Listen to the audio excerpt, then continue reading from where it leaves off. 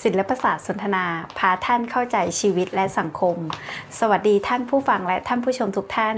ยินดีต้อนรับทุกท่านเข้าสู่รายการศิลปศาสตร์สนทนาจัดโดยสาขาวิชาสังคมวัฒนธรรมและการพัฒนามนุษย์คณะศิลปศาสตร์ซึ่งจะออกอากาศในทุกวันพุธที่1และ3ของเดือนทางช่องทาง FM 88 MHz และท่านสามารถรับชมย้อนหลังได้ทาง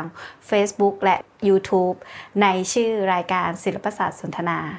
สวัสดีค่ะดิฉันมัทธิตาหันรับหน้าที่เป็นผู้ดำเนินรายการในวันนี้ค่ะสำหรับเดือนที่ผ่านมาดิฉันเชื่อว่าทุกท่านนะคะคงได้รับชมรับฟังข่าวซึ่งเป็นข่าวที่น่าสลดใจสำหรับประเทศไทยนะคะยกตัวอย่างเช่นเหตุการณ์โศกนาฏกรรมที่หนองบัวลำพูนะคะซึ่งเหตุการณ์นี้ดิฉันเชื่อมั่นว่าหลายๆท่านก็รับฟังข่าวแล้วก็ทำให้เกิดความทุกข์ได้นะคะหรือเหตุการณ์ต่างๆที่ผ่านมาในช่วงนี้นะคะเหตุการณ์น้ำท่วมความขัดแย้งในประเด็นต่างๆที่เกิดขึ้นในประเทศของเรานะคะวันนี้เราก็เลยจะมาพูดคุยเกี่ยวกับเรื่องความทุกข์กันค่ะแต่ความทุกข์ที่เราจะพูดคุยในวันนี้นะคะเราจะเชิญอาจารย์ผู้เชี่ยวชาญนะคะทางด้านพุทธศาสนาค่ะมาร่วมพูดคุยกับเรากันในวันนี้นะคะดิฉันได้รับเกียรติจากอาจารย์ดร.เฉลิมวุฒิวิจิตรอาจารย์สวัสดีค่ะครับสวัสดีครับแล้วก็สวัสดีท่านผู้รับฟังและรับชมทุกท่านด้วยครับค่ะอาจารย์ก็เป็นอาจารย์ประจำคณะศิลปศาสตร์นะคะอาจารย์ค่ะดิฉันเกริ่นไว้ให้อาจารย์แล้วค่ะว่าวันนี้ค่ะเราจะมาพูดเกี่ยวกับ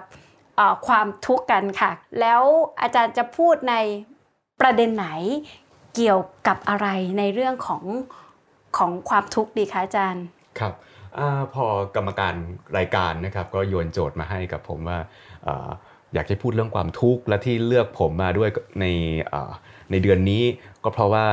มันเป็นช่วงออกพรรษาพอดีนะครับก็เป็นช่วงที่เรากำลังทอดกฐินพอดีใช่ไหมครับทอดกฐินก็เริ่มต้นตั้งแต่ออกพรรษาไปจนกระทั่งถึงวันลอยกระทงก็เป็นช่วงทอดกฐินพอดีก็เลยจับ2เรื่องมารวมกันเลยก็คือเรื่องของความทุกข์แล้วก็พุทธศาสนาผมก็มาคิดว่าเราจะพูดเรื่องอะไรเกี่ยวกับความทุกข์ผมก็เลยคิดว่าเราน่าจะพูดเรื่องเกี่ยวกับการจัดการกับความทุกข์ดีกว่าในแง่มุมของพุทธศาสนานะครับซึ่งดิฉันเชื่อว่าหลายๆท่านอาจจะมีปัญหาหรือไม่รู้วิธีการจัดการเกี่ยวกับความทุกข์นะคะหลายๆท่านอย่างเนี้ยอาจจะดูข่าวปุ๊บปิดทีวีไม่อยากเปิดทีวีเปิด Facebook มาปุ๊บก็ไม่อยากเปิด Facebook เพราะอ่านแล้วก็รู้สึกว่าเป็นทุกข์นะคะวันนี้เราก็เลยจะมาพูดคุยเกี่ยวกับการจัดการความทุกข์ในมุมมองของพุทธศาสนากับอาจารย์เฉลิมวุฒิกันนะคะเชิญค่ะอาจารย์พอได้โจทย์มาก็ทุกเราจะเล่ายังไงให้เพลิดเพลินดีให้ไม่ดูน่าเบื่อจนเกินไปดีผมก็เลยนึกถึงประวัติของคนสำคัญในพุทธศาสนาคนหนึ่งนะครับที่ปรากฏในพระไตรปิฎกด้วยก็เลยตั้งชื่อของ EP นี้ว่าปตาจลาหญิงบ้าผู้บรรลุธรรมหลีกหนีหรือเผชิญหน้ากับความทุกข์นะครับเราจะเล่าวิธีการจัดการความทุกข์ของพุทธศาสนาเนี่ยผ่านชีวประวัติของบุคคลสำคัญท่านหนึ่งก็คือท่านปตาจลานี่แหละครับว่าพุทธศาสนาจะมีวิธีการจัดการกับทุกข์ยังไงหนีออกไปหรือหันหน้ากลับไปเผชิญกับความทุกข์ทำยังไงเราจะมีชีวิตอยู่กับความทุกข์ได้ครับโอเคค่ะงั้นเราทำความรู้จักกับปตาจลากันก่อนไหมคะอาจารย์ว่าปตาจลาคือใครนะคะมีเรื่องราวมีบุคลิกลักษณะอย่างไรคะอาจารย์ครับเรื่องของท่านปตาจลาเนี่ยนะครับก็ปรากฏในพระไตรปิฎกแล้วก็ปรากฏในอรรถกถาด้วยนะครับเรื่องราวของท่านปตาจลาต้องบอกก่อนท่านปตาจลาเป็นผู้หญิงนะครับแล้วก็เป็นภิกษุณีคนสำคัญในพุทธศาสนาท่านเนี่ยเกิดในตระกูลของเศรษฐีแห่งเมืองสาวัตถีในแคว้นโกศลนะครับก็มีฐานะที่ร่ำรวยนะครับแล้วก็มีพี่ชาย1คนแล้วก็อยู่กับพ่อแม่นะครับด้วยความที่เป็นลูกสาวเศรษฐีนะแล้วก็พ่อแม่ก็รักดั่งแก้วตาดวงใจนะครับพ่อแม่ก็ทนุถนอมมากเลี้ยงเหมือนไข่ในหินเลยก็กลัวว่าลูกจะต้องไปเผชิญกับความลำบากเนี่ยก็ให้ลูกอยู่แต่ในบ้านนะครับเขาบอกว่ามีปราสาท7ชั้นก็ให้ลูกอยู่ในปราสาทได้มีความสะดวกสบายในทุกสิ่งทุกอย่างแต่ความที่เลี้ยงแบบสะดวกสบายทุกสิ่งทุกอย่างเนี่ยก็มันก็มีข้อเสียเหมือนกันเด็กก็ไม่ได้เรียนรู้ถึงประสบการณ์ชีวิตอะไรอย่างนี้ใช่ไหมครับแล้วก็ไม่ค่อยได้พบเจอผู้คนเดียวที่เขาได้เจอนอกจากพ่อแล้วก็พี่ชายแล้วเนี่ยผู้ชายอีกคนหนึ่งที่เขาได้เจอก็คือคนรับใช้ซึ่งนอกนั้นเขาก็ไม่รู้จักใครอย่างเงี้ยเพราะถูกเลี้ยงดูแบบปิดอะไรอย่างเงี้ยนะครับพอเจริญวัยขึ้นมาเรื่อยๆก็ตามประสาหนุ่มสาวก็ย่อมต้องเกิดความรักขึ้นเป็นธรรมดาแล้วก็ไม่เจอใครนี่ครับก็เจอแค่คนรับใช้ชายก็ ชอบพอรักใคร่กับคนรับใช้ผู้ชายคนนั้นเมื่อถึงวัยอันควรพ่อแม่ก็จะจับแต่งงานแหละตามจารีตแบบอินเดียโบราณนะครับก็จะหาคู่ที่เหมาะสมให้กับปตาจาราแต่ด้วยความเป็นวัยรุ่นนะครับก็แหมเราชอบผู้ชายคนนี้แล้วเราก็ไม่เคยมีประสบการณ์ในโลกจริงมาก่อนเนี่ยปตาจาราก็เลยคิดที่จะหนีตามคนรับใช้ชายคนนี้ออกไปเป็นฝ่ายที่ขอให้ผู้ชายเนี่ยพาหนีด้วยนะทั้งคู่ก็หนีตามกันไปนะครับผู้ชายก็เป็นคนรับใช้ก็แน่นอนก็ย่อมไม่ได้มีฐานะทางการเงินหรือสถานภาพที่ดีอะไรก็พาปตาจาราไปทำไร่ไถนาอยู่นอกเมืองด้วยความลำบากกันนะครับคนเราเนี่ยเมื่อไปอยู่ด้วยกันเนี่ยก็ตามประสาผัวเมียก็ต้องมีลูกขึ้นเป็นธรรมดานะฮะปตาจาราก็อยู่กับสามีก็ตั้งครรภ์พอตั้งครรภ์ขึ้นมาก็ท้องแล้วก็พอท้องแก่แล้วตามจารีตอินเดียโบราณนะครับผู้หญิงก็มักที่จะกลับไปคลอดลูกที่บ้านตามจารีตอะไรอย่างเงี้ยนะครับพอตั้งครรภ์ใกล้คลอดแล้วปตาจาราก็เอาแหละบอกสามีแหละว่าฉันจะกลับบ้านแล้วฉันอยากจะไปคลอดลูกที่บ้านแต่อาจารย์คิดว่าสามีจะยอมให้ปตาจาราไปไหมล่ะอาจารย์คงจะไม่ยอมหนึ่งคือตั้งอาจจะด้วยเพราะรักภรรยาด้วยใช่ไหมคะแล้วก็เป็นห่วงลูกอาจจะกลัวทั้งลูกแล้วก็ภรรยาไม่กลับมาอะไรอย่างเงี้ยอาจารย์นี่เป็นคนที่มองโลกในแง่ดีนะครับแต่ในเรื่องเล่าเนี่ยสามีอาจจะคิดอย่างนั้นด้วยแต่สามีก็ให้อีกเหตุผลหนึ่งด้วยก็คือว่าเขาพาลูกสาวของเศรษฐีหนีถ้าพาเมียกลับไปเขาก็กลัวว่าจะถูก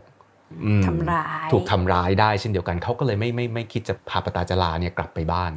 แต่พอปฏิเสธปุ๊บปตาจาราก็หาช่องตอนที่สามีไม่อยู่ก็หนีออกจากบ้าน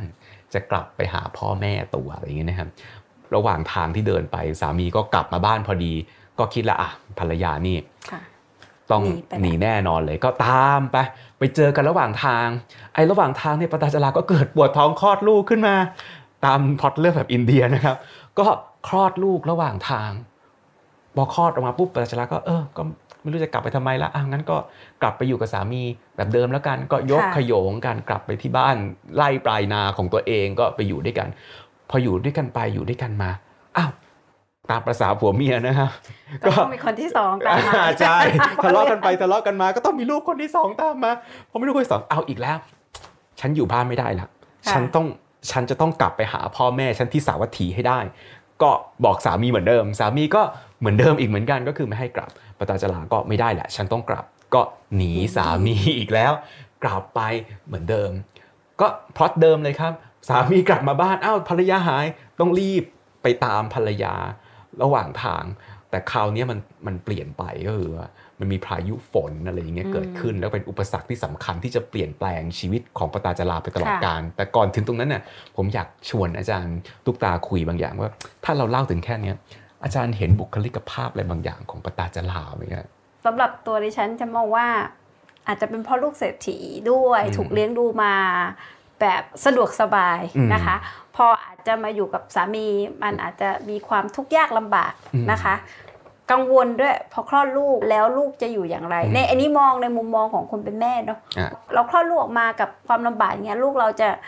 จะลำบากไหมจะสามารถเลี้ยงลูกได้ไหมแล้วก็กลับไปหาพ่อแม่อาจจะเป็นทางออกที่ดีนะคะเพราะยังไงพ่อแม่ก็เป็นคอมฟอร์ตโซนของลูกทุกคนดิฉันมองในประเด็นนี้ค่ะอาจารย์ครับเป็นมุมมองที่ดีทีเดียวนะครับบางคนก็อาจจะมองปตาจาราเป็นคนที่เอาแต่ใจตัวเองเนาะวันที่อยากจะหนีจากพ่อก็หนีวันที่ไม่อยากจะอยู่กับสามีก็จะกลับในแง่นี้ก็อาจจะดูเป็นคนที่เอาแต่ใจตัวเองแต่ในอีกแง่หนึ่งเราก็อาจจะเข้าใจได้ในเหมือนกับที่อาจารย์ตุ๊กตาพูดให้ฟังตะกี้เนี่ยว่าเขาอาจจะต้องคิดอะไรหลายสิ่งหลายอย่างมากขึ้นเมื่อเขาได้เป็นแม่ขึ้นมาแล้วใช่ไหมครับนั้นก็ทำให้เขาคิดได้มากขึ้นกลับมาที่เรื่องของเรานะครับว่าพอการหนีครั้งที่2นี่แหละมันมีพายุใหญ่อะไรบางอย่างขึ้นมาแล้วก็พล็อตเดิมคือมีการปวดท้องระหว่างทางเหมือนเดิมไอ้พายุใหญ่ที่เปลี่ยนปตาจาราไปตลอดกาลนั้นคืออะไรคือระหว่างที่ปวดท้องแล้วสามีมาตามเนี่ยปตาจาราก็จะคลอดลูกแต่ก็เกิดพายุนะฮะเจ็บท้องฝนก็ตกหนักเป็นพายุใหญ่ลงมาปตาจาราก็บอกสามีว่าช่วยหาที่ร่มกันฝนให้ตัวเองหน่อยได้ไหมอะไรอย่างเงี้ยพอปวดท้องคลอดแล้วอะไรเงี้ยสามีก็เอาแหละก็เป็นห่วงภรรยาเนาะพอปวดท้องคลอดกลางสายฝนกลางพายุจะทำยังไงสามีก็เลยจะไปหาที่ร่มหรือหา กิ่งไม้อะไรเงี้ยก็หันไปเห็นต้นไม้ที่ตั้งอยู่บนจอมปลวกก็คิดว่าจะเอากิ่งไม้หรือต้นไม้นั่นมาเป็นที่บังฝนให้กับปตาจาราเป็นเพลิงให้กับปตาจาราเนาะก็จะไปตัดไม้แหละปรากฏว่างูพิษน่ะออกมาจากจอมปลวกนั้นก็กัดสามีตายซะตรงนั้นแหละปตาจาราเองก็รอสามีกลับมานะครับก็ปวดท้องคลอดแล้วก็รอสามีกลับมาแต่ก็ไม่กลับมาสักทีจนกระทั่งตัวเองเนี่ยคลอดลูกออกมาขณะเดียวกันก็เอาลูกอีกคนหนึ่งมาด้วยนะครับลูกคนแรกก็มาด้วยกันแล้วก็คลอดลูกคนที่2เนี่ยกลางพายุฝนลูก2คนก็อยู่ด้วยกันแล้วก็มีปตาจาราอยู่กลางฝนลูกก็ร้องเพราะว่าฝนมันตกไม่หยุดใช่ไหมปตาจาราก็ด้วยความเป็นแม่เนาะที่มีความรักลูกเนี่ยมากก็ลูกก็ตากฝนจะทำยังไงตัวเองก็ไม่มีความรู้เหมือนกันว่าทำยังไงดีสิ่งที่ปตาจาราทำเนี่ยน่าสนใจมากนะครับคือปตาจาราเนี่ยในเรื่องเนี่ยเขาบรรยายว่าปตาจาราเอาลูกมันหลบใต้ท้องตัวเองทำยังไงให้หลบใต้ท้องได้ก็คือคล่อมลูกทั้งสองของตัวเองเอาไว้กลางสายฝนเพื่อไม่ให้ลูกเนี่ยต้องตากฝนนะอาจารย์ค่ะอาจารย์พูดถึงประเด็นนี้จริงๆชวนคุยนอกประเด็นนิดนึงนะคะก็สอดคล้องกับหลายๆเหตุการณ์โศกนาฏกรรมนะคะที่เราอ่านข่าวเราเจอที่เกิดขึ้นในทุกวันนี้ว่าด้วยความรักของทั้งคนเป็นพ่อเป็นแม่หรือแม้กระทั่งคนเป็นครูเองอยากปกป้องนะคะคนที่เรารักอย่างนี้ค่ะใช้ร่างกายสุดความสามารถแล้วกันเนาะที่จะทำได้นะคะในการปกป้องคนที่เรารักใช่ก็ทำดีที่สุดแล้วก็ทำได้เท่านั้นแหละในเรื่องก็บรรยายว่าคล่อมเอาไว้ทั้งคืนเลยจนกระทั่งเขาบรรยายว่าผิวเนี่ยเหมือนกับใบไม้แห้งก็คือมันตากฝนหนาวจนแทบไม่มีสีเลือดอีกแล้วจนกระทั่งเช้าพายุก็ผ่านพ้นไปสามีก็ไม่กลับมาสักทีก็พาลูกออกไปเดินหาสามีเขาบรรยายการที่พาลูกออกไปหาสามีได้อย่างน่าสนใจมากนะครับก็บอกว่าเอาลูกคนเล็กเนี่ยเข้าสะเอวไว้แล้วจูงลูกอีกคนไปแต่การจูงนี่เขาบอกว่าจูงบุตรด้วยนิ้วมือ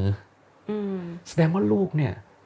ตัวเล็กมากแล้วจับนิ้วมือแม่จูงลูกด้วยนิ้วมือไปหาสามีว่าอยู่ที่ไหนปรากฏว่าไปเจอพบศพสามีที่ตายไปแล้วสิ่งแรกที่ปตาจาราคิดเลยว่าการตายนี้เป็นความผิดของฉันเพราะฉันเป็นเหตุที่ออกมาแล้วก็ทำให้สามีต้องเจอเหตุการณ์นี้นั่นคือความพลัดพรากแรกที่ปตาจาราต้องเผชิญปตาจาราก็ไม่เป็นไรหรอกสามีตายแล้วแต่พ่อแม่ก็ยังอยู่เราก็เอาตัวชีวิตเราเนี่ยกลับไปหาพ่อแม่ของตัวเองที่สาวัตถีได้ใช่ไหมครับก็เลยเอาลูกทั้ง2คนเนี่ยคนหนึ่งก็อุ้มเข้าสะเอวอีกคนหนึ่งก็จูงด้วยนิ้วมือเนี่ยจะเดินทางกลับสาวัตถีแต่ในระหว่างทางเนี่ยก็ไปมีแม่น้ำขั้นอยู่แม่น้ำเนี่ยน้ำก็ขึ้นสูงเพราะเมื่อคืนเนี่ยฝนตกหนักเขาพรรณนาว่าจากน้ำที่แค่เข่าเนี่ยมันขึ้นมาถึงอกพอขึ้นมาถึงอกด้วยความที่เมื่อคืนก็เพิ่งคลอดลูกแล้วก็คล่อมลูกเอาไว้ทั้งคืนเนี่ยเพื่อบังฝนให้ลูกเนี่ยก็ไม่มีแรงที่จะพาลูกเนี่ยข้ามน้ำไปพร้อมกันทั้ง2คนได้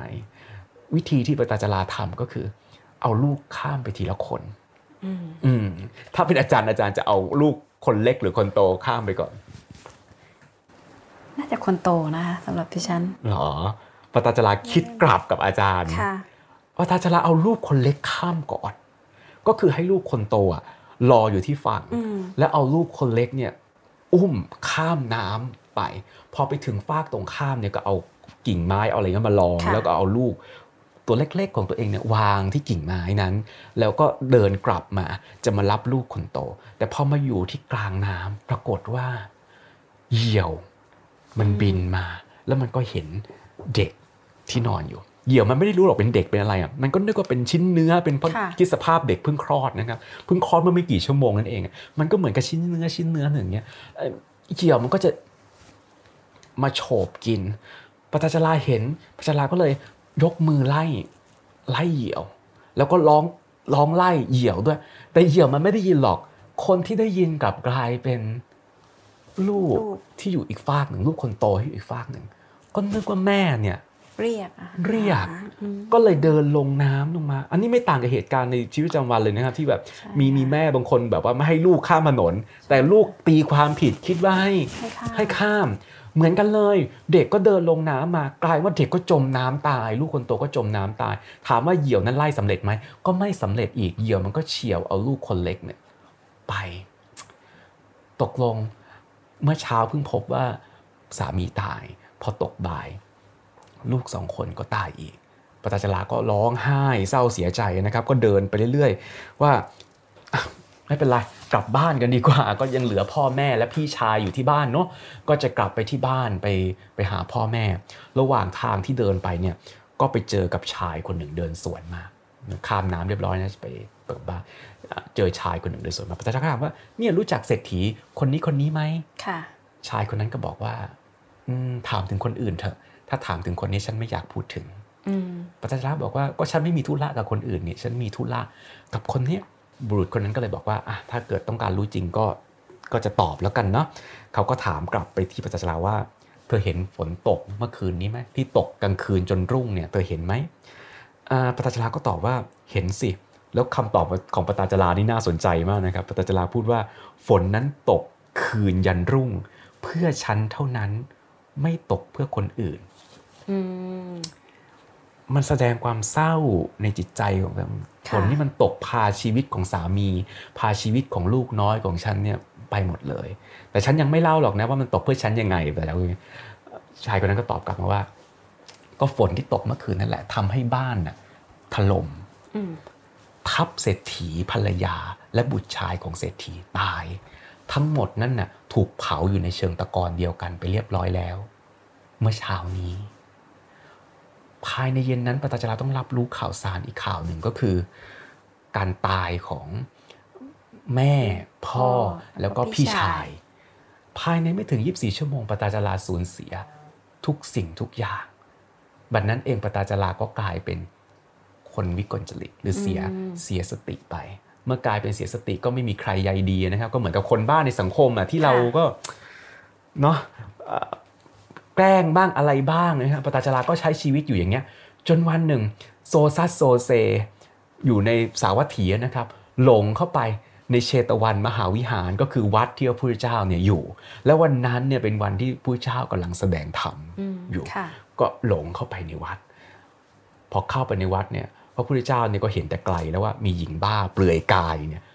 หลงเข้ามาในวัดแต่แทนที่คนในวัดนี่จะให้การช่วยเหลือปตจลานะอันนี้เป็นฉากหนึ่งในคัมภีร์ที่น่าสนใจมากเขาบอกว่าคนในวัดไล่ปตจลาให้ออกไปใช่เพราะเห็นเป็นคนบ้าตรงนี้มันสะเทือนใจผมนะเพราะตรงที่ว่าเมื่อเราไปวัดนะเราต้องมีจิตใจที่ดีงามอะไรเงี้ยใช่ไหมเห็นแก่คนอื่นเงี้ยแต่กลับกลายเป็นว่าเราไปวัดเพื่ออะไรเพื่อแสวงหาบุญให้ตัวเองแต่ลืมคิดถึงคนอื่นไปหรือเปล่าก็ไล่ปตจลาแต่พระเจ้าก็บอกว่าหยุดเถอะปล่อยให้ผู้หญิงคนนี้เดินเข้ามาก็ปล่อยให้ผู้หญิงคนนี้เดินเข้ามาเดินแก้ผ้าเข้ามาเนี่ยนะครับกลางฝูงชนอะไรเงี้ยแล้วพระเจ้าก็มองแล้วพระองค์ก็พูดกับปตจลาประโยคหนึ่งที่น่าสนใจมากนะครับพระเจ้าพูดประโยคที่ว่า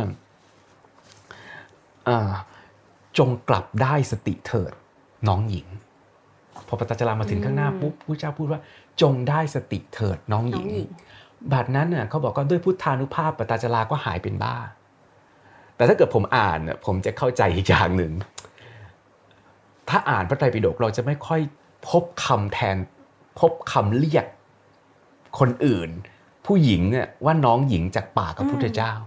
แต่พระเจ้ากลับใช้คำว่าจงได้สติเถิดน้องหญิงคำนี้มันสะเทือนใจนะคำนี้ถูกใช้กับผู้หญิงที่ไม่เหลือใครค่ะอาจารย์ต้องคิดถึงผู้หญิงในสมัยอินเดียโบราณที่เขาอยู่ได้ด้วยครอบครัวอยู่ได้ด้วยการที่ต้องถูกคนซัพพอร์ตใช่ไหมครับบัดนั้นเขาไม่เหลือใครแล้วผู้เจ้ากลับไปเรียกเขาว่าน้องหญิงมันเหมือนเป็นการบอกว่ามีฉันนะผมคิดว่าการได้สติครั้งนี้มันไม่ใช่เพราะอำนาจเวทมนต์แต่มันคือการรู้สึกว่ามีใครสักคนหนึ่งเข้ามาในชีวิตเขาต่างหากผมรู้สึกอย่างนั้นนะแล้วปตจลาก็เกิดได้สติขึ้นมา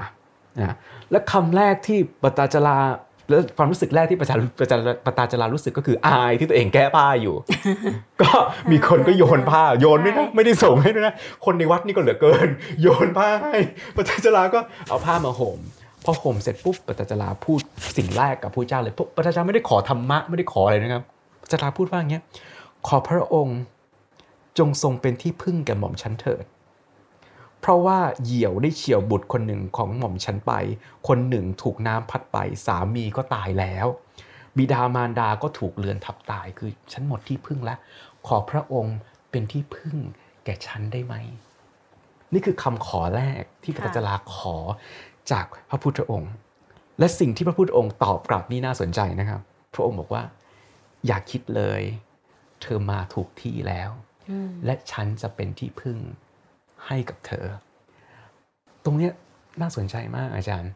เวลาที่เราเจอกับคนที่ทุกข์ในฐานะกับของเพื่อนของคนที่ทุกข์สิ่งแรกที่คนที่เขาเป็นทุกข์ต้องการไม่ใช่คำสั่งสอนไม่ใช่ความเห็น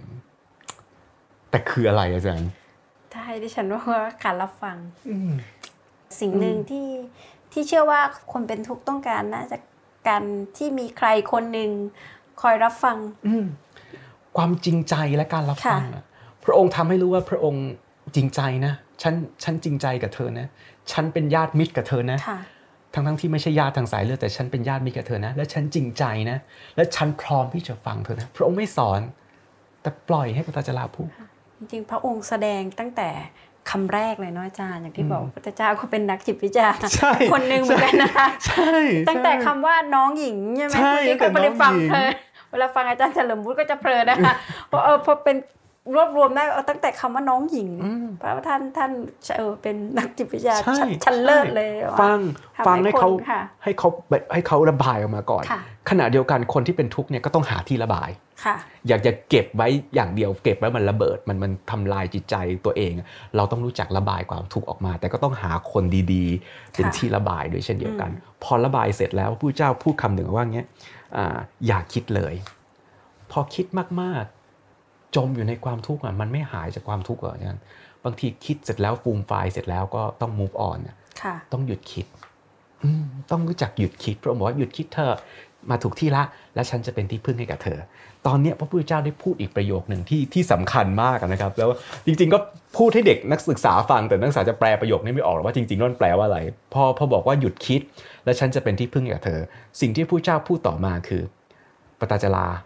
น้ำในมหาสมุทรทั้ง4มีปริมาณน้อยน้ำตาของผู้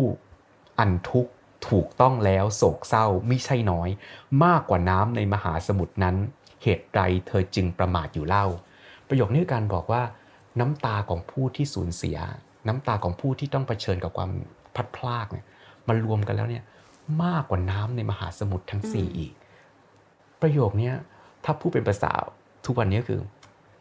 ใครๆก็เจอกับความทุกข์ทั้งนั้นแหละอาจารย์ผมเคยพูดประโยคนึงว่าอย่าถามตัวเองว่า why me ทำไมต้องเป็นฉันนี่คือสิ่งที่พระพุทธเจ้ากำลังบอกปตจาราอย่าถามตัวเองว่า why me ทำไมต้องเป็นฉันเพราะใครๆก็เจอกับเรื่องแบบนี้กันได้ทั้งนั้นไม่ใช่เธอเป็นคนพิเศษเพียงคนเดียวหรอกที่ต้องเจอแต่เรื่องร้ายๆพอคิดอย่างเงี้ยไม่เอาตัวเองเป็นศูนย์กลางอย่างเงี้ยเราก็จะไม่ยึดมั่นในตัวเองละเราจะไม่เอาตัวเองเป็นศูนย์กลางจักรวาลแล้วมันก็จะช่วยผ่อนคลายความรู้สึกอะไรลงมานะครับการคิดว่า why me มันเหมือนกับเป็นการยกตัวเองเนี่ยเหนือทุกคนว่าเราเป็นคนพิเศษซะเหลือเกินเราเป็นคนพิเศษต้องเจอเรื่องที่ไม่มีใครเคยเจอเราก็จะทุกข์มากแต่ถ้าเกิดเราคิดว่าคนอื่นก็มีโอกาสจะเจอเรื่องแบบนี้ได้เหมือนกันนะมันอาจจะทำให้เราเนี่ยทุกข์น้อยลงนะครับอาจารย์หลังจากนั้นพระองค์ก็บอกว่าในคัมภีร์ก็บอกว่าเมื่อพระศาสดาทรงทราบว่าความโศกเศร้าได้เบาลงแล้วนะครับพระองค์จึงค่อยสอนพระองค์จึงค่อยให้คติความคิดว่าความพัดพลาดก็เป็นเรื่องธรรมดาไม่มีสิ่งใดบนโลกนี้จีหลังยั่งยืนอะไรพระองค์ก็ว่ากันไปนะครับบัดนั้นปตจาราก็บรรลุธรรมในขั้นต้นแต่ก็ไม่ได้บรรลุอรหันต์นะครับก็ปตจาราก็บรรลุธรรมในขั้นต้นนั่นเองสิ่งที่น่าสนใจที่ผมจะเล่าต่อก็คือปตจารามาบรรลุธรรมขั้นสูงสุดเมื่อไหร่น่าสนใจว่าไม่ได้เกิดขึ้นเร็วๆนั้นแต่หลังจากนั้นไปพอสมควรคือปตจาราเนี่ยบวชเป็นภิกษุณีหลังจากวันนั้นแล้วก็บวชเป็นภิกษุณีปตจาราบรรลุธรรมจากน้ำล้างเท้าตัวเองหลังจากนั้นฟังธรรมมาแล้วบรรลุโสดาบันไปแล้วก็ยังไม่บรรลุธรรมจนวันหนึ่งไปล้างเท้าตัวเองก็ตักน้ำเนี่ยลาดเท้าล้างเท้านะครับก็เอาน้ำขันที่1ลาดไปที่เท้าตัวเอง ผลปรากฏว่าน้ำมันก็ไหลไปไกลได้นิดหนึ่งมันก็หยุดไหลค่ะพอลาดคันที่2น้ำมันก็ไปไกลได้ขึ้นไปอีกแล้วมันก็หยุดไหลพอลาดคันที่3น้ำมันก็ไปไกลได้มากขึ้นไปอีกแต่ท้ายที่สุดก็หยุดไหลเขาบอกว่าบัดนั้นปตาจาราก็บรรลุธรรมถึงจุดนี้แล้วเราลองคิดไปด้วยกันไหมคะท่านผู้ฟังท่านผู้ชมคะว่าเอ้ยทำไมถึงบรรลุธรรมกับน้ำล้างเท้าตัวเองถ้าสังเกตดีๆน้ำล้างเท้า3ขันนั่นน่ะมันถูกเทียบแทนด้วยชีวิตของลูกสามีและพ่อแม่น้ำล้างเท้าขันแรกมันไปได้ใกล้นิดเดียวมันก็หยุดไหลก็คือชีวิตของคนที่ตายในยามเด็กน้ำขันที่2คือคนกลางคนนะครับก็ต้องตายได้เหมือนกันน้ำขันที่3ที่ไปไกลที่สุดคือตายในยามแก่แต่ทุกคนก็ต้องตายไม่มีใครหลีกเลี่ยงความตายได้พ้นเลยความตายคือธรรมชาติบัดนั้นเองปตาจาราก็เข้าใจธรรมชาติของโลกและยอมรับความจริงของโลกนะเรื่องนี้บอกอะไรกับเราผู้ศาสนาไม่ได้ให้เราหนีจากความทุกข์นะครับไม่ใช่ให้เราหันหลังแล้วหนีไปจากความทุกข์แต่กลับกลายเป็นว่าให้เรานั้นกลับไปเผชิญและไตร่ตรองกับความทุกข์แต่มันอาจจะไม่ใช่เดี๋ยวนั้นการที่เผชิญโศกนาฏกรรมอันยิ่งใหญ่แล้วให้เข้าใจมันเป็นไปไม่ได้หรอกอาจารย์มันสับสนมันวุ่นวายในใจบางทีเราอาจจะต้องหลีกหนีออกมาสักพักหนึ่งให้ใจเรามันสงบแต่ไม่ใช่การหนีหน้าไปตลอดกาลเมื่อได้สติแล้วก็จงกลับมาอีกครั้งและค่อยๆเข้าใจความจริงในโศกนาฏกรรมที่ตัวเองเจอและคลายปมนั้นเมื่อนั้นเองความทุกข์ก็จะหายไปอย่างสิ้นเชิงนี่คือกลวิธีที่สำคัญสำหรับผู้ศาสนาครับโอเคค่ะก็ฟังเรื่องจากอาจารย์แล้วก็หมายถึงว่าฟังเพลินด้วยถ้าเราคิดตามไปมีประเด็นให้จริงๆแล้วมีประเด็นให้คิดตามอีกหลายประเด็นหลายเรื่องเหมือนกันนะคะอาจารย์แต่ด้วยเวลาของเราค่ะก็เลยอยากให้อาจารย์ขมวดปมนะคะปิดประเด็นข้อคิดง่ายๆให้กับท่านผู้ฟังของเราอีกครั้งนึงค่ะอาจารย์สำหรับผมมนุษย์ทุกคนก็ต้องเผชิญกับความทุกข์ไม่ว่าจะทุกข์กายหรือทุกข์ใจแต่เราก็คงไม่ได้เจอแต่ความทุกข์อย่างเดียวนะครับชีวิตก็มีความสุขด้วยแต่ทุกข์ก็เป็นเงื่อนไขที่เราหลีกหนีไม่ได้เช่นเดียวกันนะครับเราทุกคนต้องเผชิญกับมันสำหรับพุทธศาสนาแล้วพุทธศาสนามองว่าทุกข์นั่นเองที่ทำให้เราเป็นเพื่อนกันเหมือนถ้าเรายังจำบทแผ่เมตตากันได้นะครับสัตว์ทั้งหลายที่เป็นเพื่อนทุกข์เราเป็นเพื่อนกันเพราะความทุกข์ดังนั้นเราทิ้งกันไม่ได้เมื่อเราเห็นใครสักคนทุกข์เราก็ต้องช่วยเหลือเราทิ้งเพื่อนไว้แล้วต้องเป็นการช่วยเหลือแบบเพื่อนนะครับคนที่เท่าๆกันด้วยช่วยเหลือกันไปด้วยในอีกแง่หนึ่งคนที่ทุกข์ก็ควรจะต้องจัดการความทุกข์เนาะแล้วจะจัดการกับมันยังไงนะเราจะปล่อยให้ความทุกข์นั้นเป็นไฟที่เผาผลาญชีวิตจนกลายเป็นธุลีและไม่หลงเหลืออะไรเลยหรือเราจะเลือกใช้ความทุกข์นั้นเป็นพลังในการขับเคลื่อนชีวิตของเรานะครับผมไปอ่านใน Wall Street Journal เราพบว่าคนที่ประสบความสำเร็จสูงสุดหลายคนเขาบอกว่าถึง 45% นะครับต้องเผชิญกับเรื่องโศกนาฏกรรมความรุนแรงโรคร้ายหรืออะไรต่างๆนะเขาใช้ความทุกข์นี่แหละเป็นพลังนะผมนึกถึงนกฟินิกซ์เนาะถ้าเกิดใครเคยฟังเรื่องนกฟินิกซ์ก็จะบอกว่าเมื่อมันแก่มันจะใช้ไฟนั้นเผาตัวเองและกลับมาเป็นหนุ่มกลับมามีชีวิตใหม่อีกครั้งหนึ่งผมคิดว่าเราใช้ความทุกข์เผาผลาญตัวเองเพื่อให้มีชีวิตใหม่ที่มีพลังที่เข้มแข็งได้ครับก็อยากจะเป็นกำลังใจให้กับคนทุกคนที่กำลังเผชิญกับความทุกข์ไม่ว่าทุกเล็กทุกใหญ่นะครับก็ขอให้ผ่านพ้นมันไปได้ด้วยดีทุกคนแล้วกันครับค่ะสำหรับรายการศิลปศาสตร์สนทนาของเราวันนี้นะคะก็ขอเป็นกำลังใจนะคะกำลังใจให้ทุกท่านให้ผ่านพ้นมันไปให้ได้นะคะก็สวัสดีก็ขอบคุณท่านวิทยากรของเรามากนะคะอาจารย์ดร.เฉลิมบุญวิจิตรขอบคุณค่ะอาจารย์ครับสวัสดีครับแล้วก็ต้องขอลาท่านผู้ฟังและท่านผู้ชมไปเพียงแค่นี้ค่ะสวัสดีค่ะ